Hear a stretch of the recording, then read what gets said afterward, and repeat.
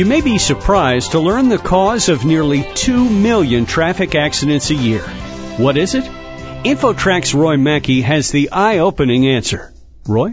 Thanks, Chris. Our guest is Richard Ponziani, president of RLP Engineering in Dayton, Ohio, and he's the author of a study for the Society of Automotive Engineers that examined the use of turn signals on our nation's highways. So what did you find in terms of how often we are using our turn signals? Well, we did a study observing 12,000 turning and lane-changing vehicles and found that in 25% of the cases where a turn signal should have been used, it was not used.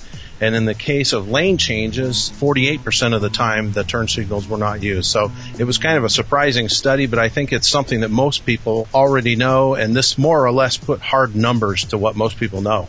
Has this always been a major problem, or is the trend getting worse thanks to the many distractions now available in a car? That's an interesting question because we found that there are no numbers regarding this kind of study, not in industry, not in the government. So that was the reason we more or less conducted our own study. So to say, is it better or worse, I think most people probably would say it's worse, but this is the first study of its kind that we're aware of. It was an observation study, so every driver that was observed and tabulated as data did not know they were part of the study. So it's very unbiased and a very large number that we did over 22 months of tracking vehicles. Do we have any idea how many accidents or deaths could be a result of failure to use turn signals? 25% not using their turn signal and 48% in lane changes, we calculate, translates to about 2 million crashes a year, and that's counting everything from little fender benders, back-end situations to, major intersection crashes. Well, not only do drivers apparently not take turn signals particularly seriously, police don't really take it too seriously either, do they? Well, that's a very emotional issue. Everybody's got a comment about turn signal. Everybody's got a story where they've been cut off or they almost hit somebody. So the fact is that when you use a turn signal, you're kind of thinking of others. You're not thinking of yourself. You can drive the car. You know where you're going. So to miss a turn signal is to actually think of others, but it's something that we're, first of all, obliged by law to use. And secondly, if you get in a crash, it's getting the car fixed or injuries or insurance may go up. So there's a lot of impact. And in terms of vehicle safety systems, it's somewhat of a national tragedy. I mean, we compared it to distracted driving. And again, we said 2 million crashes occur because of neglected turn signals, whereas the Department of Transportation, and they're very big on the distracted driving, in which they call it an epidemic. That's a situation where they're saying about 950,000 crashes are occurring every year because of distracted driving. I think that the turn signal situation is probably worse.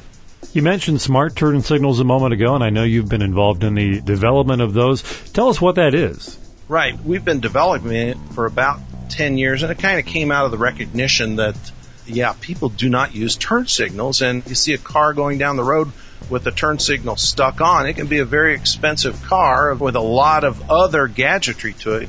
What the smart turn signal does, one is the shutoff, which corrects what we have today in that you won't have a stuck-on turn signal. It uses the stability control sensors. Every new car has stability control. So all of the sensors are present in the vehicle, and this uses those sensors to prevent the stuck-on turn signal. It prevents that situation where you're sitting in a light and you wiggle the steering wheel just so, and it trips it off. So it corrects that, and then how do you get sort of an automatic turn signal? To accomplish that would involve something akin to mind reading, because you come up to a four-way stop, how's that car going to know whether you're going to go straight, turn left, turn right? It just doesn't know.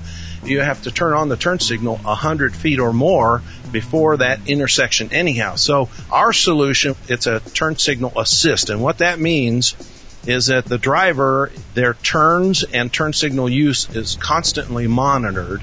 And if there are enough turns that should require a turn signal, without the turn signal, if there's enough of that neglected turn signal situation, our system will pop up a display that says, use signal next turn.